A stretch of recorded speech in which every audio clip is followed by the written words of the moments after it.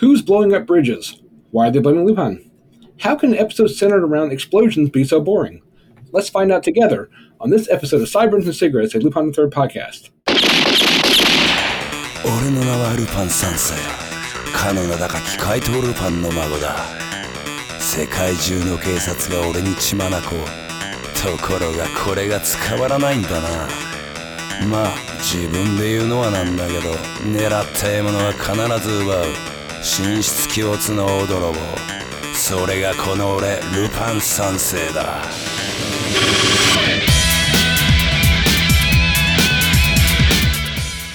Helping us find the answers are Little Miss MacGuffin, Natalie.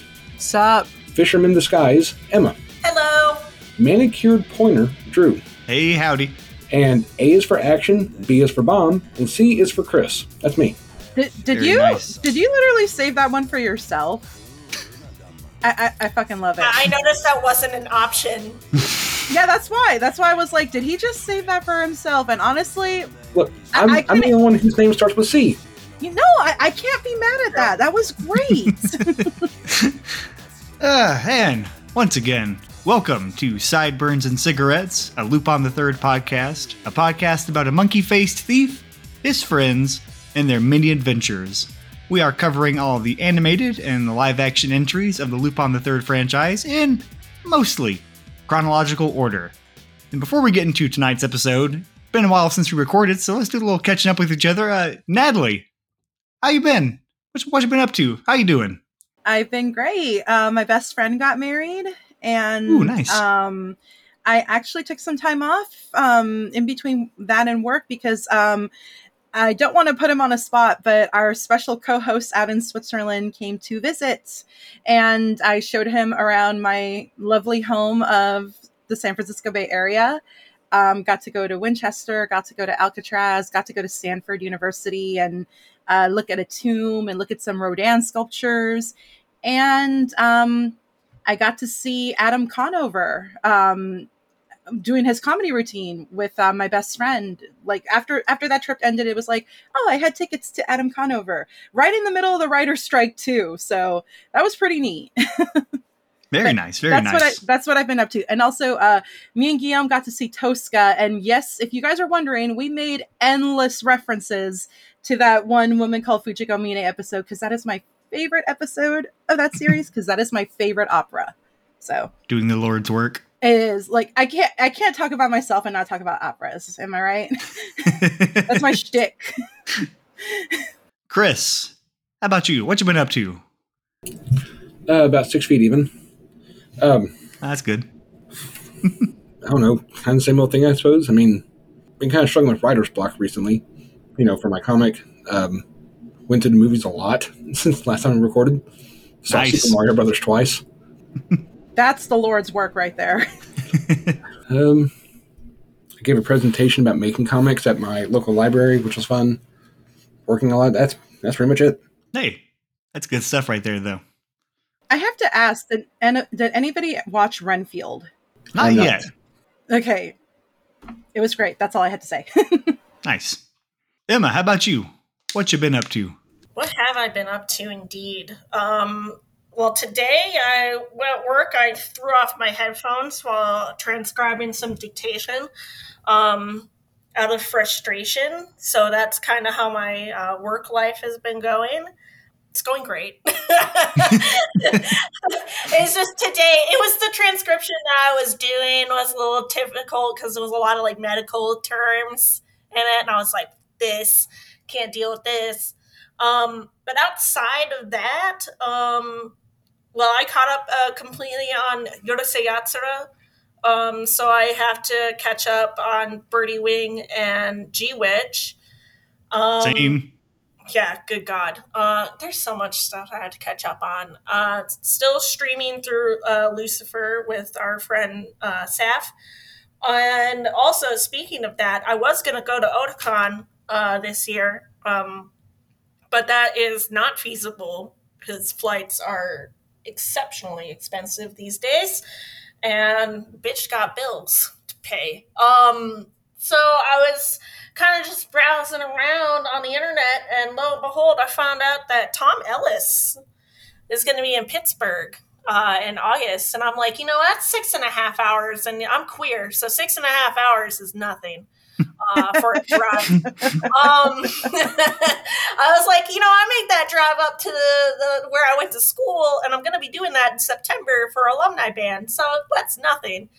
I'm like, I wonder if I can make this work. Well, it turns out even I didn't end up getting it, but a VIP package was less than just a flight to DC to meet Tom Ellis. So I was like ruminating over this for quite some time. And because I was like, man, I don't know. I got a lot of shit going on. I've had a lot of shit going on the last year. I don't know if I could do this, but you know what? I'm going to be a year sober on the 29th of May. Which is a pretty big deal considering last year I probably could have died because I was drinking that much. So I was like, you know what? Treat yourself. And I got a photo op to meet Tom Ellis, Lucifer himself, and I am so pumped about it. I'm like, I'm going to cry. I'm going to puke on him. Oh, God. Hold on a minute. Wait a minute. Nobody ever said playing devil's advocate would be easy. Oh, that was actually pretty good. Look, that's just a typical day at a BDSM club in SF. So long as it's consensual, it's fine. What, puking? You'd be surprised. I was like, you know what? Okay. Let's go. Only if I don't, that it just remains to his shoes. Hopefully not, but we'll see how that goes. That is in August, and yeah, I am so excited for it. I think about it every now and then. I remember, I'm like, oh my God, I'm meeting Tom Ellis. Who's sexy, literally sucks the air out of the room. And I'm so excited for that. I can't even contain myself. So that's really all I got. So Drew, what do you have for us? Well, it's been real nice. It's pretty much been exactly 1 month since our last episode dropped. And in the span of that time, my Kia Soul, the engine, to use a technical term, blewed up, mostly because it was kind of a lemon to begin with, and I maybe should have taken better care of the engine over the last year. That's kind of on me. So had to get a new Toyota Corolla, which is very nice because it's a wonderful little car. However, wonderful cars cost money. So I like to get a lot of, Blu-rays and stuff from Right Stuff and Criterion Collection, Kino Lorber and stuff. Well, that spending is going on a big old halt as Tobias from the Third Impact Anime Podcast laughs at me wherever he is. So got a new car. That's nice, but also have considerably less money to spend now, which honestly has been really nice. It's helped me kind of budget a little bit better. So honestly, it's kind of all worked out for the good. Went to go see Beau is Afraid, which was great, and also definitely not for everyone. Right after that, not long after that, I got a really nasty cold, which is great because I'm very I think my girlfriend calls me now the words escaping me because I have podcast brain right now, but I am afraid of catching anything, so I go outside pretty much. Hypochondriac? Is that what you're hypochondriac? Yeah. So I go everywhere masked pretty much because COVID, and also just because it's nice because it helps my allergies a lot. So getting a nasty cold was a whole hell of a lot of fun. But getting that nasty cold kind of laid me up at the house for a while. I had to cancel a lot of my subscription services to afford my new car, but I can afford Criterion Collection, at least by itself. So I've been watching a lot of really cool noir movies on there. So which led me to Body Heat, which is a really great movie from the 80s. Highly recommend it. I also watched a movie called The Last Seduction, which was really good with an awesome performance from Linda Fiorentino in the lead of it. It's kind of one of my favorite genres of neo-noir, where it's guy gets very, very horny and then gets in a significant amount of trouble because of being horny. And I would recommend the movie, but man, not going to spoil it, but literally in the last 5 minutes, there is a twist in it that is very unfortunately transphobic, which kind of puts a big over it. So it's one of those things where it's a good movie, but no going in at the end, you're going to be like, ooh, oh, okay, that was weird. So that kind of put a damper on that. And then I watched The The Heroic Trio, which Emma and Chris here have seen, which is an awesome Hong Kong action movie with Maggie Cheung and Anita Mui and Michelle Yeoh. Really, I'm 17 out of 10, best movie. 17 out of 10, best movie, good film. Agreed. It's probably one of my favorite Michelle Yeoh films. So. And I'll stop myself rambling here. The last thing I saw was once I recovered, I went to go see Guardians of the Galaxy Volume 3. And yes, once again, James Gunn made me cry over the CGI raccoon. So thanks, James. Thanks for tearing my heart out. But honestly, that was actually good. It's probably the last Marvel movie I'll see in a theater, but I won't unpack that right now. Speaking of a franchise that I actually will continue watching, let's get to Lupin the Third, and specifically Lupin the Third Part 1. Boy, that sure was a smooth transition, wasn't it? There was an attempt made. There was an attempt. Not a successful one, but there was an attempt. I don't believe you, but thank you. We've seen this.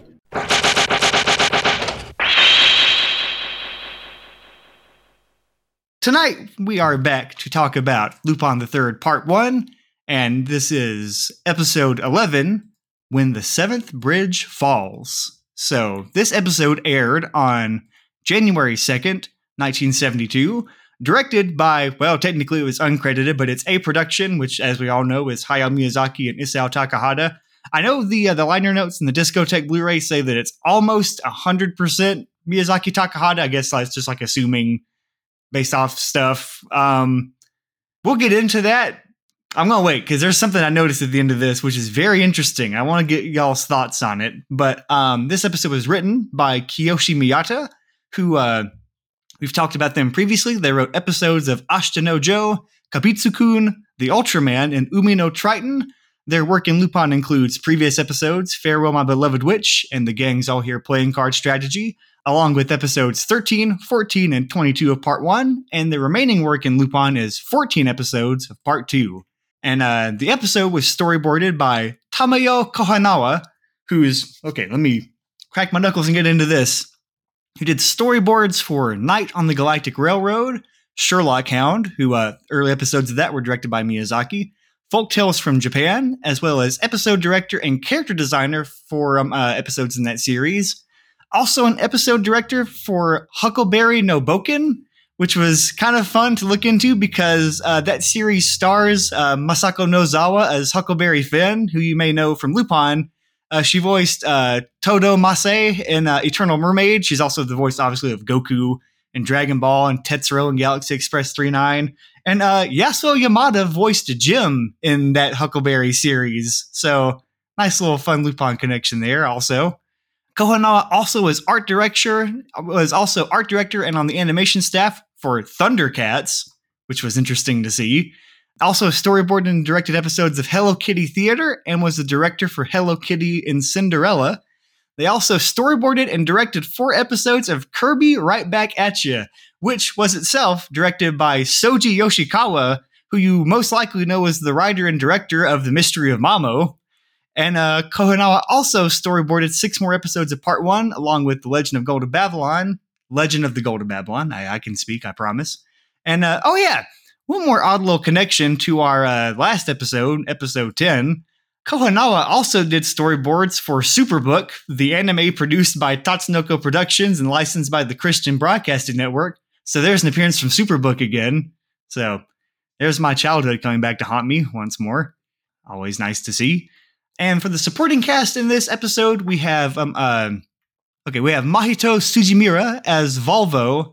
He voiced King Raimon in Go Lion, aka Voltron, the Headmaster in Nintama Rantaro, Dr. Garumon Thomas in Armored Trooper Votom's Big Battle, Dead Lion in Kamen Rider Stronger, along with actually numerous voice roles in Kamen Rider V3, Kamen Rider X, and like a handful of other Kamen Rider movies. He was also the Mad Hatter in Hello Kitty and Alice in Wonderland. So we got Hello Kitty showing up again. He was also the narrator in the Tatsunoko Productions Christian Broadcasting Network series Superbook. Once again, childhood's coming back to haunt me.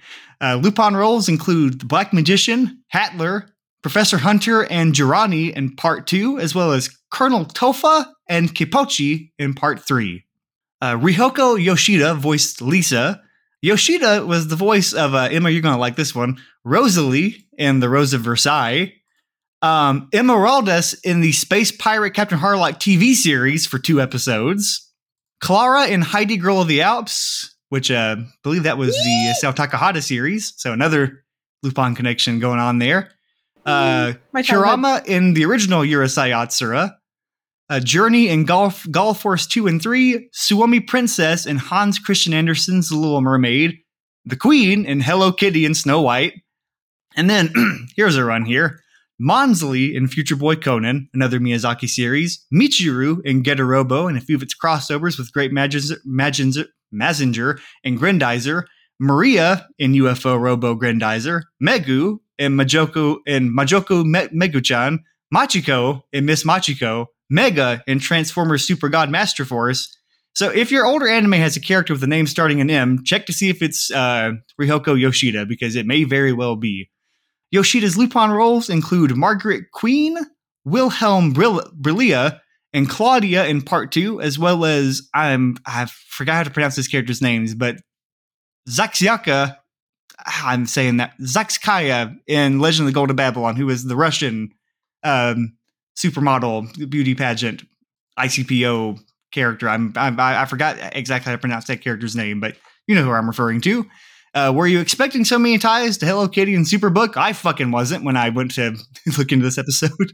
And also, to refresh the audience, I grew up a very sheltered child in a Baptist home, and we had the version of Dish that was the Christian one, so we only got Christian programming, which means I watched Superbook at a very young age. So technically, I watched anime as a kid. Not one I'd like to publicly admit that I watched, but except for I just already did. So, well. The Hello Kitty connection, I think, is just something that's not flooring me, but it's like just super surprising me. I'm just imagining Hello Kitty and Lupin, and I kind of feel like it would work. Now there's a crossover. We just had Lupin versus Cat's Eye. Let's get Lupin versus Hello Kitty. We're petitioning that right now.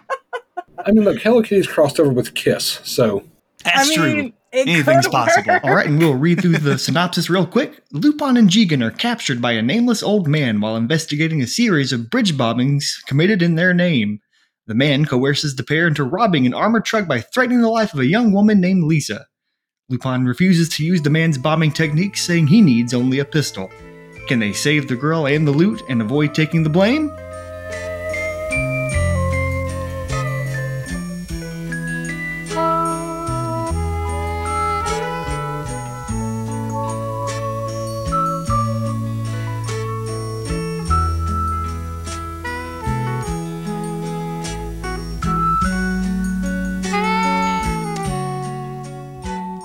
Alrighty, so let's hop into our usual roundtable discussion of this episode. And Emma, how did you feel about When the Seventh Bridge Falls?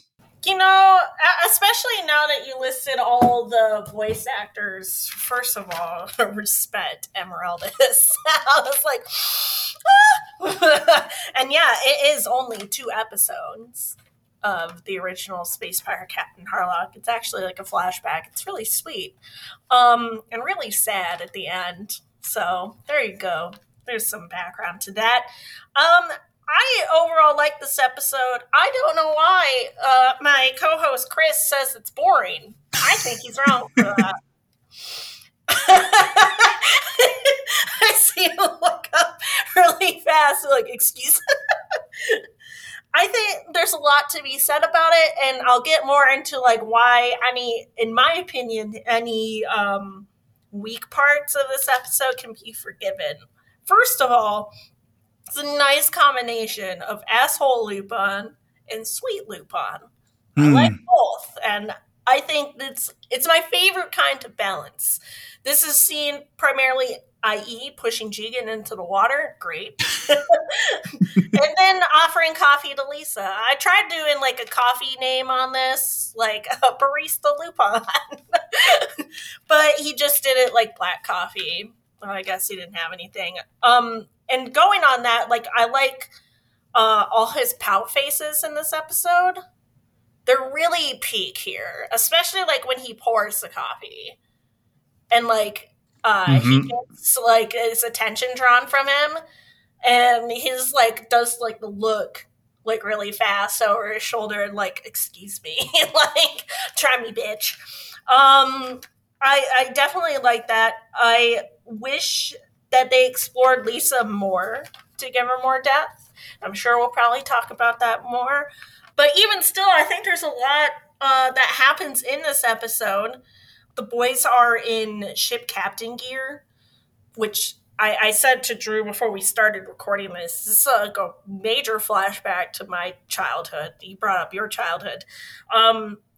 It was like the old salty look. I wish like there had more of like the yellow like coat and hat, but he had the beard, and then Jigen kind of had that stripy shirt look. My grandparents had like the giant like whittled statues of those in their house because they were really into the nautical theme, and they scared the shit out of me as a child. And I feel like they still would. I know, like, my uncle has them, and I see them, and I get a little scared by them. I'm like, They just have a really weathered look, and I feel like Jigen especially really fits that look. And I got, like, really excited when I saw Tugboat Jigen look, because it also just reminded me in 2020, the summer of 2020, there was a pirate AU that just, like, blew up in the fandom. There were Discord servers for that AO, and I was like, man, that was a time. So it really like made me feel nostalgic for that, not only for my grandparents' house, but for that specific AU. All the best music choices are in this episode. They got all the hits, all my favorites. Amen. So, which leads me into why I said any of the weak parts of this episode can be made up solely for the scene of Lupin cocking the gun with his teeth, which is probably the coolest scene, one of the coolest scenes in the entire franchise. I'm just going to say that right now. Mic drop. It's cool as fuck, and then the whistle starts, and I'm just like, it awakened something within me, like feral, like deep inside. I just felt it, and I was like, oh, for some reason, I'm like, I've never liked guns, but like, I kind of into that in particular. And yeah, it is the whistle theme that really sells it for me, and I just loved all of that. I love how Chris leaves as I'm talking about like what I think like negates the negative parts of this episode. He'll hear none of it. Yeah, he's like, no. He's like, fuck you. Jigen driving off in the boat. LOL. That was fun. Also, and I was talking about this before we recorded too, I watched both the sub and the dub, one after the other. And in the dub, there's a scene where the dock gets ripped off, and then Zenigata like falls in the water. And I was telling Drew I had to rewind this like 10 times because I was laughing too hard, because like Jigen floating up from the bottom of the screen was just murdering me so much. Now it's just like I can't hear what I think that I hear, and I felt like I heard Doug Erholt's like noises in the water, which hopefully I wasn't hallucinating it. Drew said I wasn't hallucinating it, that was actually a thing that happened.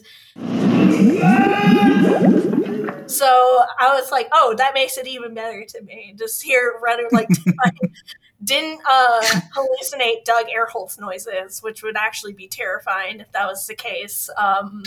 Get me into help if that happens. So if you are experiencing Doug Erholt's noises. you might need to go to the emergency room. Lauren would have a word with you about that. At least it's better than Philip Wilburn noises. That is true. That is absolutely true. Which, yeah, that made that scene 10 times funnier. I mean, you already have Gene just floating up like a Google slide transition into the screen, which made it so fucking funny to me. So I really enjoyed it. There were parts that I was like I said, Lisa wanting more development. The villain had like his eyes were so widely set, I could not not focus on that, and like I couldn't stop laughing about it. I think I said earlier, I was like, it was Anya Taylor-Joy without all the charm, without the beauty. that's really all I got on this episode. So who wants to go next? Natalie, how about you? How did you feel about the seventh bridge following? I was waiting for the eighth bridge, but bad joke. No, so for me, I watched both the. I didn't watch the original Japanese, and I'm not saying that because like I didn't want to. I watched the original Japanese many years ago, but for the purpose of this review, I watched I watched the English dub, and then I watched the Latino Spanish dub because that's the dub I really enjoy. And I also watched it in French because Guillaume and I were talking about it, and I was like, you know what, I'm going to watch it in French. But I'm not going to talk about the French one because my French is still, in my opinion, a little bit rudimentary. I can understand a lot of it, but my speaking, don't at me. Do not, please. So let me just talk about the English dub real quick. It felt like, I feel like at this point, and this is what, episode 11? I feel like at this point in the English dub, it really did bring me back to watching some of the part 2 dubs, especially the moment when it starts and Zenigata comes on scene. He says a couple of even though it's Doug Erholtz and not oh my goodness, who was the dub voice in part 2? Dan Lorget. Yeah, and not Dan Lorget. Oh my god, I'm frazzled. Anyways, and it wasn't Dan Lorget. There was some Dan Lorget-ness to his performance in that beginning, especially with like the good gravy lines. I love how Chris is smiling at me because like I was rewatching that today at work, and I'm like, oh yes, this reminds me of part 2, and also Emma, I'm gonna take it over from you now, but it's like Tony Oliver, the goat. I just love the dichotomy. That's what I'm talking about. That's why he's doing anything. I just love the dichotomy in this episode with him in terms of like what Emma said, the asshole Lupin and the sweet Lupin. Like that's my boy. Cause like you get these moments where he's being very cocky to oh god, I can't think of the old man's name, but our villain of this episode. So you get these moments where he's like cocky with him and trying to figure out what's going on and who is this person like impersonating him, blowing up these bridges. Now you're trying to order me around for this big plan of yours? Order me, the great Lupin? But then you get those sweet moments that are almost Cagliostro-like. I know it's been hard, but it shouldn't be much longer. By this time tomorrow, you'll be sleeping in your own bed. I promise you. With the MacGuffin, what's her name? Lisa? I'm terrible with names, so it's Lisa, right? Yeah. You get these very sweet and tender moments with her, which frankly, I don't say this a lot about women characters, but she really, I want to know what was happening in the writing room in the 70s when they were conceiving this episode. Cause like, I know Chris will mention, because Guillaume mentioned to me that this is based off two, they were based off two manga chapters. However, was it really necessary to add just a rando woman? It could have easily been Fujiko, in my opinion, and it could have been like that one really great part 2 episode with the guy asking Lupin to steal something from MI6, otherwise his pants are going to blow up. Yeah, that's the best way I can summarize it. Don't at me. But anyways, yeah, I love how Chris put it. MacGuffin of a character, but I still enjoy these sweet, tender moments that Lupin had with her that really shows this dichotomy with Tony Oliver and his acting. That being said, I did not feel that dichotomy a lot in the Spanish dub, which I can't say a lot for that because that's not a dub that I'm used to. I just watch it for the sake of, I understand Spanish and this is really interesting and I like it. And Lupin's pretty popular in my mother's motherland, Mexico. So, yeah, it wasn't, the dichotomy was not there in the Spanish dub. I also want to give a brief shout out to the ending where you have that Cagliostro-like moment where Lupin's like, she's a really nice girl. And then Jigen's like, well, why don't you go stay with her? And then he swerves and it ends with him being literally, velocioed out of the car of the boat. So that ending brought a smile to my face. But that's all I can say about this. Also, did they confirm geographically this isn't Japan? Because it looks a lot like the Netherlands. At least there weren't any hills in this part of the Netherlands. Yeah, that was something I noticed too. I'll get to that when I get to my notes, but I noticed the setting was very European in this one compared to some of the other episodes, and then I think I know what that might be possibly, but I'll wait my turn. Yeah, because with the canals, as someone who has been to Amsterdam, it looked like the Netherlands, and I couldn't help but think of our friend of the podcast family, Kara, and how she loves to point out in Hattie Miles Treasure that there are no hills in Amsterdam. So when I saw that geographical location, I'm like, okay, but does this Netherlands have hills? Don't think so. Is it just me, or I may have been paying attention, but it seemed like the briefcase was full of American dollars as well. Maybe? Question mark? That's a good point, actually. I think it's what it was. Yeah. I may have been paying attention, though. But yeah, I mean, that's all I can really say about this episode. I mean, for context, I think we've mentioned that we just finally gotten out of the Osumi era by this point, or partially. But it doesn't. There's no elements of Osumi to me that I recognize within this episode, unless you count, the Iron Maiden-like chair that will saw somebody in half, which fucking metal. Yeah, I don't see a lot of Osumi influence in this episode. I do see some Miyazaki influence, because again, there's elements of this that reminds me of Cagliostro, but I cannot comment too much on that, because one, I did not dig that deep into my own research of this episode. I just watched this for posterity's sake, because I was more focused on what I enjoyed from it more so than the technicality behind it. So, which is saying a lot for me, considering that part one is not, I know I get a lot of flack for this, but part one is not really my favorite. There's episodes I love, and I realize I'm a Miyazaki girl over Osumi in that regard. But yeah, that's just me. There, I'm done rambling. Who wants to go next? Chris, how about you? How you feeling about that seventh bridge? Okay. I'm just going to do like I normally do and just go over my notes here. I want to be perfectly honest with you. This episode has never really stuck out in my memory. Unlike the manga chapters that it's fairly loosely based on, which are some of my favorites. The main one is called Blunder in Japan, as well as in English, it's A is for action, B is for bomb. It was one of the few chapters I could let my younger brother read because there was no sex or nudity in it. So is that where you got the name then? Yeah. Bitchin'. Yeah. A is for action, B is for bomb, C is for Chris. LOL. And so the premise of that story is that someone is blowing up bridges in alphabetical order as a way to lure out Lupin. He does recon by shoving Jigen into the lake repeatedly to retrieve the exploding cases. And the whole time Jigen's just complaining until Lupin eventually just throws him out of the car and drives off.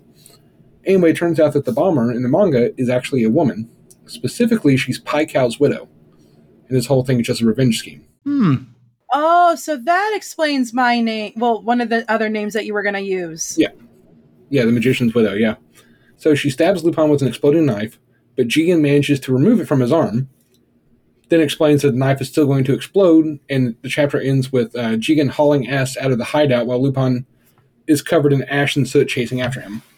And there's another chapter, I think it's chapter 12 of the original series. The English version is called Interview with Lupin. In that one, Lupin is being interviewed by someone that's working for the story's villain, and the guy is wanting to recruit Lupin to steal something for him, and so he just picks this seemingly random girl and threatens her as incentive. But anyway, so right off the bat with this episode, I watched it dubbed because I've seen it subbed several times. I agree with Natalie. I love the fact we get a part 2 style good gravy at the beginning. Good gravy! And I knew you would love it as much as I did, yes, Chris. So good. OG. I feel like I'm being really hard on Richard Epcar for this dub, but the way he says "Darn that Zenigata," just his delivery of that felt really awkward. But then shortly after, he's got I don't care about bridges again, freaking great. Yeah, it's like all right, he turned that around pretty quick. I like the touch of Lupin, not wearing his jacket while inside the hideout. I feel like TMS nowadays would never let Jigen go an entire scene with his eyes visible, even though he's scuba diving. They would have come some way to obscure it. I guess they were still thinking about budget cuts in the 70s, as we joked. I don't know why. I'm not sure if it was an intentional joke, but the speed of Lupin's boat got a chuckle out of me. The fact that it's moving at the pace of a lethargic snail compared to the bombers. The dummy being used to demonstrate the saw blade feels very Part 2 to me. I also thought it was kind of weird how the pointer that what's the name, Volvo, is using seems to have a fingernail on it. Yeah. That always kind of weirded me out. Dude, I was so creeped out. I was like, ugh. I don't think it's supposed to resemble a fingernail, but that's how it looks. Because I thought it was like someone like him pointing at the thing. I'm like, oh, that's a weird fingernail. And then it like pans back. I'm like, his finger's long. Whoa, wait a minute. That's a long ass finger. I will admit that it reminded me of me. I grew up poor. I eat anything. I like chicken feet, but when you buy them from the store, they have the nails still on them and you got to clip them. So I'm looking at that and I'm like, why does it look like, is that supposed to be a chicken? Oh, so I got chicken foot out of it, but that's just Who me. wants chicken nails? Yeah. Oh, that's quite a feat. Anyway, oh God, I was gonna keep taking the puns, but Emma was already rolling her eyes, so I'm gonna save her. I'm gonna save her the puns because I'm not on toes about that today. So got right, you. Anyway, I have here in the notes that Lisa is cute, and that's all she's got going for her. Mm-hmm. Like, at least in the manga, the lady that was being threatened turns out to be in cahoots with the villain at the end. So the whole thing was a sham. Like, that would have been a bit more interesting than the nothing that we got with her here. I've always wondered what was up with the ghost town that the armored truck winds up in, but I did some very quick research, and apparently there's quite a few ghost towns in Japan, so I guess it's not too far out. Oh, okay. I kind of dug the heist as a whole. I also really like the Wile E. Coyote-esque fake road facade, which was also from the manga. Zenigata driving up onto the dock is a bit of animation that's always stuck with me. As a matter of fact, I think the episode overall starts to get better when Pop shows up. Because like it was like kind of mostly like not a whole lot of interest, and then Zenigata shows up, and then things really get going in like the last few minutes. Lupin riding the dock as it's being pulled by the boat, as already mentioned, it's a really cool moment, especially when he coxes Walther with his teeth and takes aim. A moment which, oops, ah, damn it, hold on. Never know quite get this thing to stay together. A moment which was immortalized in the small figure that Emma got for me for Christmas last year. Hey, nice. Yeah, pretty cool, huh? Aw. I'm sure our listeners are appreciating me holding this up to the camera here. I say post it on Twitter once the episode. Listeners, listen very closely. You can hear it. You can hear. You can Yeah, imagine this is this good figurine. radio. Just I imagine stand by it. But Lupin face planting onto the boat is a fun little bit of Monkey Punch-esque slapstick. And especially the way the board sticks in the ground and launches him, I thought was beautifully animated. I love that. Zenigata pulling up next to Lisa as she watches Lupin leave feels very much like Miyazaki trying out bits for his feature film debut. Mm-hmm. I thought it was kind of neat how the next episode preview name drops James Bond and introduces season 2. But yeah, overall, I think the episode picks up and becomes really fun in the last few minutes. It's not very remarkable otherwise, in my opinion. Like, I don't want to say it's a nothing episode, because not everyone can be the gang's all here playing card strategy or win or lose in 0.1 seconds. And this is certainly better than My Mother's Documents and Farewell Beloved Witch. Like sometimes you get episodes just kind of okay. Just not great, not bad. It's fine. Nothing wrong with that. Nothing really right with it either, though. That's the problem. Well, yeah, didn't we already establish there's going to be hit or misses? A lot more hits than misses, but there are misses, and those misses miss. Well, I like the fact that you bring up that you felt like it got better when Zenigata came up, which goes along with my theory that any special with him where he's like a strong figure, it's like mid to high tier. So that's why Tokyo Crisis is the best TV special.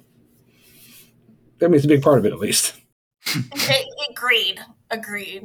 Alcatraz action. Yeah. So I get it. I'm glad you bring that up. Yeah. Like I said, I didn't dislike the episode, but I didn't really love it either. That's fair. All right, Chief, what about you? What did you think of it? Okay, so this is one of those episodes that, like, I do like this one. There was a tweet. I'm a real goober who just kind of exists around on film Twitter. And there's a guy named Brandon Strusnig, really cool dude. So he shows up on a lot of podcasts I listen to and all that. And he was talking about like Hong Kong action movies and how they're like, you know, they kind of get put on a pedestal being like the pinnacle of action, but like, you know, that can be kind of a dangerous thing because you're kind of weirdly othering a culture and like being a little, like, you know, kind of, what's the word I'm looking for here? It's very othering, where it's kind of like, fetishizing, perhaps? Yeah. He mentions how there's Hong Kong action movies that are like, they're just fine. But he mentioned specifically there are some that are just fine that are elevated by final acts, which is what kind of reminded me of this episode where like, I did quite like this one a lot. Like it kind of got more entertaining as it went on. I love that you mentioned the Wile E. Coyote because I wrote in my notes that I love the Roadrunner shenanigans that Lupin and Jigen pull, redirecting the truck around, which is a fun little bit. I specifically love the logistics of them tricking the truck to drive off of a pier and directly into their boat. Perfectly fine. Quickly put a tarp over it. Let's get out of here. That's such a nice little visual gag. I also noticed the setting seemed very European, even though the newscaster's name is T. Kozai, which is, you know, is a very Japanese name, but the setting seems very European. And since this episode seems to largely be Miyazaki and Takahata, them taking over it, Miyazaki really does like his European settings. Both He like, does. I mean, really shows that in Cagliostro. Like any Ghibli movie you can think of. So that's kind of an interesting little touch. I wonder if that was originally part of this episode. We'll genuinely never know, but I wonder if that was like a little, it made me kind of wonder if that was a little touch that he added, that he and Takahata added themselves. Also notice this episode doesn't have Fujiko in it, and it's the first one apparently without her in it, which is kind of fascinating to see.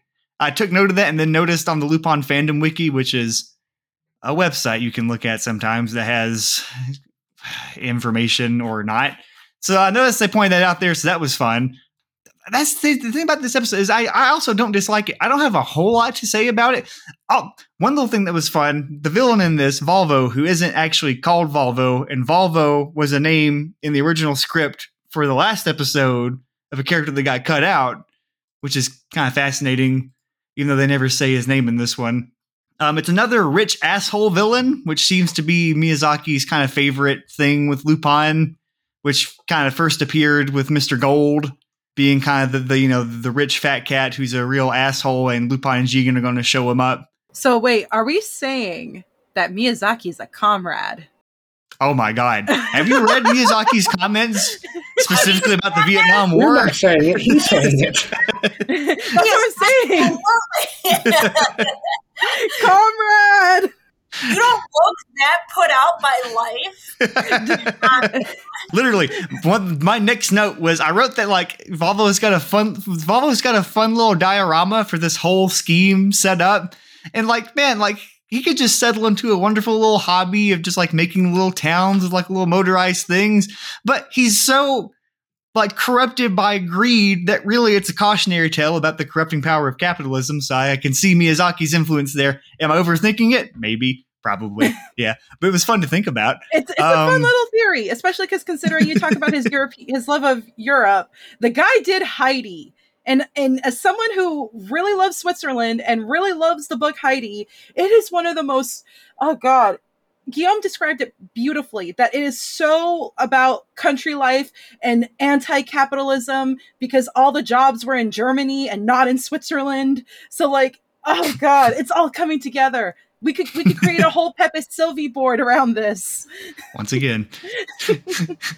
I also just love the notion of Lupin and Jigen going on vacation in like what appears to be a little European town and immediately getting caught up in a scheme of a man who's been plotting this against them for seemingly maybe decades.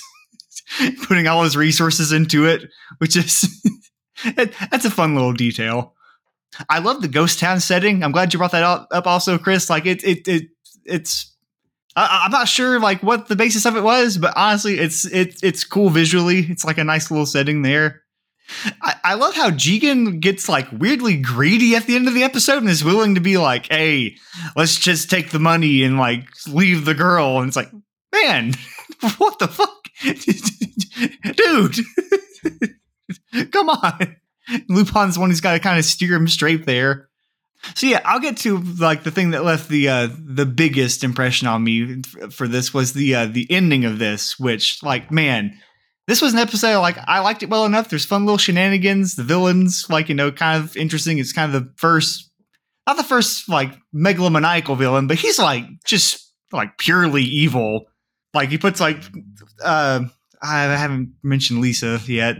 Lisa's there. Lisa's a plot device, which is kind of a bummer. What does it say, really? It's like I definitely get the prototype, like, you know, that shot at the end, the Clarice thing, but man, at least Clarice is a character, you know, and not a MacGuffin. I was waiting for you to call her a 2x4. Oh yeah, I haven't used that expression in a while, have I? Yeah, I was waining for you to call her a Yeah, 2x4. We really haven't. We need to start using that again. Yeah, so Lisa's a 2x4. I wouldn't say she's particularly flat. Damn it, Chris. No, nothing. I'm gonna add the cricket sound in here when you. You know, that was probably earned. I deserve that. The final 10 minutes of this are so fucking hype. The humor, Zenigata's like the whole like cavalcade of police cars that descend down the hill, like Zenigata's car like going on the pier and like wobbling around and him just emerging from it as it completely just crashes and sinks, like pulling the gun on Lupin. The villain whisking away, but Lupin's already 2 steps ahead of him. He's got the rope tied up to the back of the boat. Immediately goes, you know, water skiing on a plank. And then you get the sound like start to gently fade out, and you get the end credits theme, like the whistle variation. And the only moment that like, and again, I have no idea, I could be speaking out my ass. The only moment that felt vaguely Masaki Osumi-ish was the ending, mostly because of just kind of like the editing of that particular like track coming in. It has that kind of melancholic vibe that Osumi's episodes do. Also, the background music cuts out, although it feels intentional this time. Yes, that's a good point. It's specifically like that shot where you get the shot from Lupin's point of view of him, like, you know, leveling the Walther, the sights directly on the villain. Oh yeah, I also forgot to mention the coolest and most horrifying moment of it for me personally when Lupin cocks the gun with his teeth, because I have exceptionally sensitive teeth, and that scene is always cool, but I'm always like, I would never, you could not pay me money. I'm both like, yeah, and also just simultaneously like internally just crumbling to pieces, like, no, don't do that. There's only 2 anime characters that can do that perfectly, I feel, but that's just me. That's Lupin, and go ahead and say yes with me, Emma, Alucard. Yeah, because, well, the difference is Alucard's a vampire. His teeth can handle it. Whereas Lupin, I know a lot of... Okay, but Lupin III has been a vampire, too. That's true, but also, like, most of his teeth are prosthetics anyways. Not all of them are real. Dude's gotta have, like, 50 fucking bridges up in there. I know, like, we got 36 or 32 teeth When at the this 2 point. bridges fall.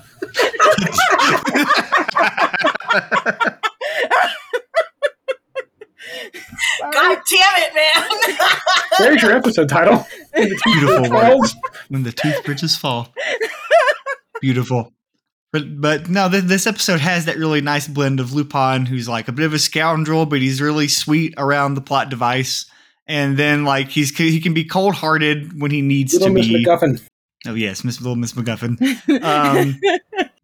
But you get that bit at the end where, like, you know, I always like it's in a lot of part 1. I love how it's also in the Koike films. It's a thing I love about Lupin when he's written really well, is that he will like murdering is kind of like a last resort like, you know, they're killers, they're criminals, they're dangerous. But I always like I like when he has like that code of it's only when it's absolutely necessary. Like this dude's taking a young girl who's going to murder her, levels the gun. It's cool. It's badass. Also, when he shoots Volvo, when Volvo falls off the boat, his character design is entirely different. Which obviously animation errors happen like a lot. It's common with a lot of older shows. What's interesting about this little detail, and I wonder if this is maybe the tiny little remnant of maybe what existed from the Osumi episode. And again, this is just pure speculation. But when he flings off the boat, that's the fisherman disguise that Volvo wears when he puts out the fishing lure and it snaps. He's got a big purple coat, gray pants, a little pink hat or a little purple hat, and like a big life vest on. And when Lupin shoots Volvo off the boat, Volvo's wearing like, you know, his red tuxedo and his blue tie. When he falls off the boat, it's the fisherman disguise. And again, it could be like a simple animation error, but I've hyper focused on that so much. I'm like, so was the fisherman the original? Because I know in the liner notes on the Discotheque DVD, they mentioned that like they mentioned, as Chris talked about, the original manga story, how it being Pai Cao's widow. They were going to change that. It was going to be Pai Cao's younger eye-patched brother, Lao Chu, whose name was inspired by another Chinese drink. And Lao Chu apparently never made it past the SETI sheets, or the model sheets. So it can't be that. I just wonder, like, what is the story there? I will never know it. None of us never will, but it fascinates me that I guess, like, maybe, who knows, maybe Volvo rapidly changed into his fisherman's disguise to escape before Lupin fired the final deadly shot at him. Anyway. He died as he truly is. A terrible fisherman. Instant wardrobe change. Finesse. So that was a fun little detail. And again, there's the wonderful little shot at the end that's straight out of Cagliostro. And again, we mentioned this last episode. It reminded me of that very, very depressing Miyazaki quote where he referred to Cagliostro as a clearance sale of all of his previous ideas. I was like, hey, once again, man, that's depressing. Cagliostro is good, even though, like, yeah, there's recycled ideas, but like, I think he did them pretty well. He's being a little too hard on himself, and at least when he reused that shot, he had at least an actual character there that time. There's even a line at the very end where Jigen's like, "Why don't you go back over there? She's so cute," or something like that, and it's like, why? Yes. Zero personality. Also, she seems incredibly young. So, Jigen, maybe don't make that comment. That's weird. But yeah, that's pretty much my thoughts on it. It was like a pretty good episode, and then it gets great at the ending, and that's all I can ask for. Lupin, like, it's like, if it's a good time, I'm happy. You know, like it's there's occasionally an episode or two that we've talked about that I've like not been super crazy on, but like even the ones I'm not crazy on, when I revisited them recently, it's still Lupin. It's still fun. So it's a fun little episode. Not too bad. And a fucking great final little act there. So that's all my jumbled up thoughts. And a weird finger pointer. Weird fingers. Weird long finger. I've heard of a pointer finger. This is ridiculous. And I don't know, at least there was a heist in this. That's more than I can say for a lot of like episodes that aren't that great. Like, we'll rag on My Mother's Documents for a long time, but there wasn't even a heist in that one. At least this one we're talking about right now has a fucking heist, which is what I watched Lupin for. I mean, I like Lupin either way. I'll take my Lupin as I take it, but when there's a heist, you know, then it's really Lupin, at least for me. That's understandable. But with the thing about like Miyazaki and his reusing a lot of ideas, you know, I mentioned when I talked about it earlier how this episode just has some moments that remind you, if you had seen Cagliostro before this, and yeah, you're reminded a little bit of Cagliostro, and we joke a lot that like TMS loves to do the whole, hey, remember Cagliostro, but we can't really say that for something that is pre-Cagliostro. So I did neglect to mention the castle at the end, which gave me just extra Cagliostro vibes. But at the same time, yeah, sorry, I'm rambling. It's not Cagliostro. I'm also glad you mentioned the castle because there's a wonderful visual gag at the end of this when Lupin does fling onto the shore. I love how all the windows in the castle open. It's just filled with police officers just waiting for him. That's what I was leading to, but I was kind of like, wait a minute. Remembering Cagliostro. You can't say you really remember Cagliostro when this was pre-Cagliostro. But no, this just makes me realize how much I love Miyazaki. And yeah, Miyazaki reuses tropes, characters, and some elements of stories. And yeah, we just realized he really loves Europe and he's a comrade. I'm cool with this. Based. No, I'm going to be, I'll be traveling again to Europe in August and, non secular, but I'm doing some research on Sherlock Holmes and Puccini for my travels. But to make a long story short, I'm this close, and I mean, I'm this close to just traveling to the Grisons where Heidi is set, and just rewatch Miyazaki's Heidi and reread the Johannes Springy book, and just be like, I get it, Miyazaki. I get why you love this because I love Europe too. But I don't think that's going to be in my itinerary. We'll see. And I'm sure Europe loves you as well. So overall, pretty good episode, Lupin the Third, Part 1. And I know we mentioned earlier the Osumi thing. The next few episodes and episode 17 are going to be when we start getting the kind of last little bits of them, because I know that the liner notes, and again, this is just going by the liner notes, but I know they mentioned that the next episode has a little bit of a good bit of Osumi in it. Apparently, Beware the Time Traveler has a bit of a 50-50 mix. And then episode 17 has a blend. So we're starting to wind down with old Osumi, who was, I guess, not much to be seen here, but again, who's to say? But once again, part 1, still had a pretty good time with it. Did you see the Killing Fields of Cambodia again, Drew? Nah, I made my peace. Okay, good. We've already heard all of his parts on Thought 6. Exactly. Oh yeah, that's true. But to start wrapping up here, Emma, where can we find you on the social medias? On the social medias, you can find me on Twitter at, what is my Twitter? EMMAWOLFE227. Don't go on there unless you just want a complete batshit stream of thoughts and energy. You can find me on Instagram at EMWolfWOLFE227. Post a lot of my cosplay and my animals, mostly. With that, really those are probably my two largest used social medias at this time. So that's all I got there. So Natalie, where can we find you? You can find me on Twitter. I don't really post a lot of stuff lately because Twitter is just it's even more of a cesspool than it was before. So if you want to see me reposting a lot of political stuff and drama that's not my own, you can find me there at Cap CAPLIHELLSING. You can find me on Instagram at Captain CAPTAINLIHELLSING. Now that my finals are practically over from grad school, I will be finally working on those projects. I actually have I'm working on a idea for a podcast, and also I got some writings coming up, including stuff that will be in regards to my upcoming European travel. There's actually, I won't give any spoilers, but I'll be going to the Reichenbach Falls, so there's going to be something related to Sherlock Holmes with that.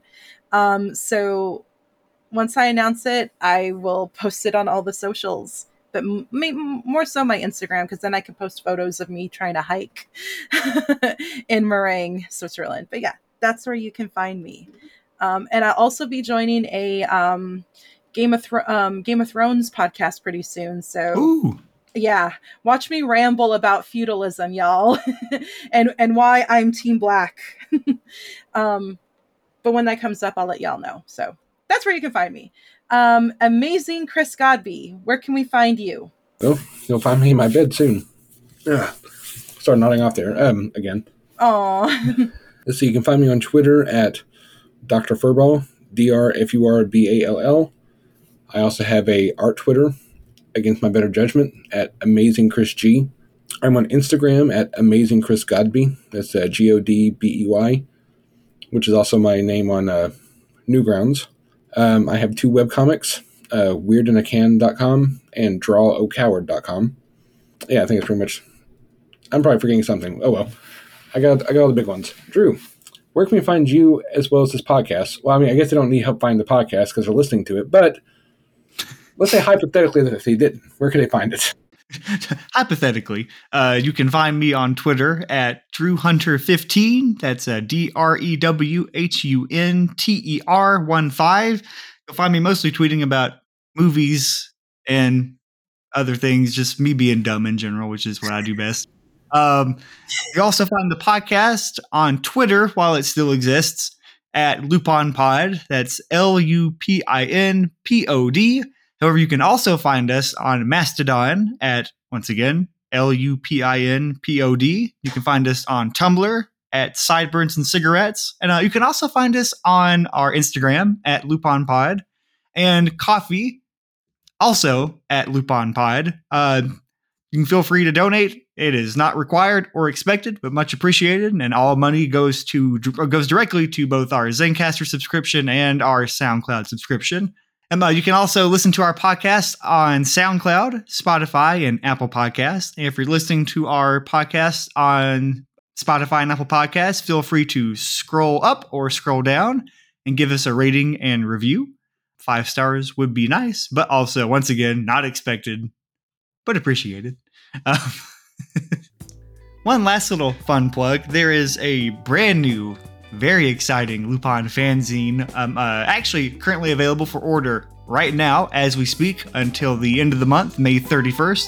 It is Between Heists, a Lupin III fanzine. It's all about Lupin III, his partners, and what they do between heists, with a number of incredible artists and people behind it. So yeah, it's gonna be a slice of life Lupin the Third fanzine. It's a project spearheaded by Tabby Wolf. If you don't follow Tabby Wolf on Twitter, you should, because she is one of the most knowledgeable Lupin fans and a really cool person. So, and there's also a number of awesome artists involved with this too. So come on, go ahead and order it. This is not a request. No, I'm just kidding. But seriously, all proceeds will be going to the American Foundation for Suicide Prevention. So again, it's a great project with great people, all going to a great cause. So what do you got to lose? Toss some support their way. I know I'm going to be doing that when I get paid. I should probably tell you where to find this instead of just talking about it. It is at betweenheist.bigcartel.com, and you can also find it on Twitter at betweenheists. And actually, we'll be putting both those links into the description of this episode, so just flip that open and give it a look.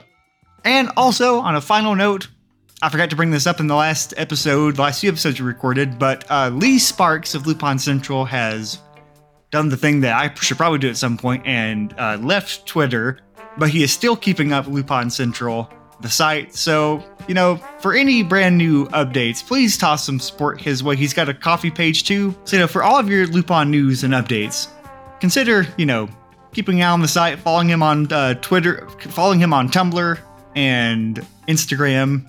Lee is doing great work over there. In fact, speaking of Tabby Wolf, she is also a contributor there. And also, our own amazing Chris Godby is a writer at Lupin Central. So, again, awesome people involved with an awesome project. So, toss some support their way, too.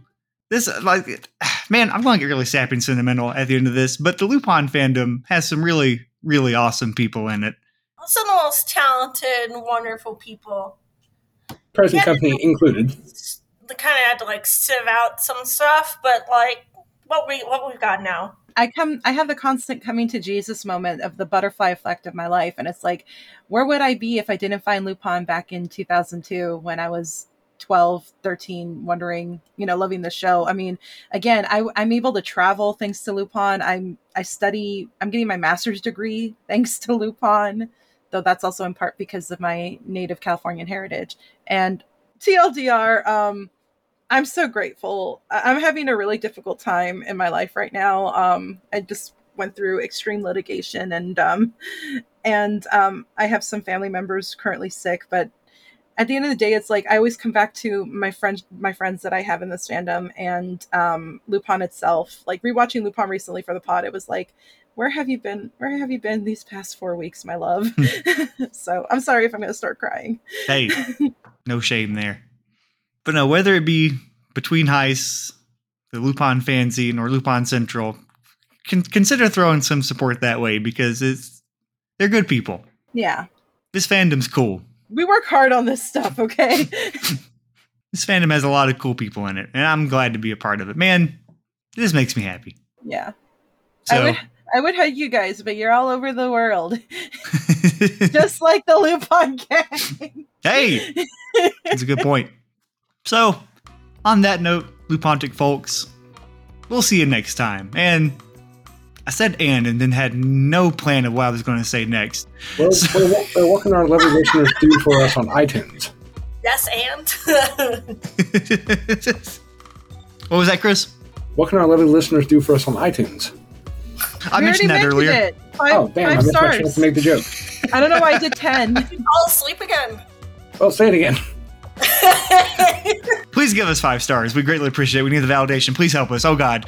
Okay, anyway, on that note. Everyone that gives us 5 stars will be, it's greatly appreciated by hand. Give us the Amen. validation our parents never gave us. Please. Okay, so I said the thing that's either suggestive or threatening, so my shtick is clear. So, Anyways, good night, Lupontic folks. Have a great week. Bye.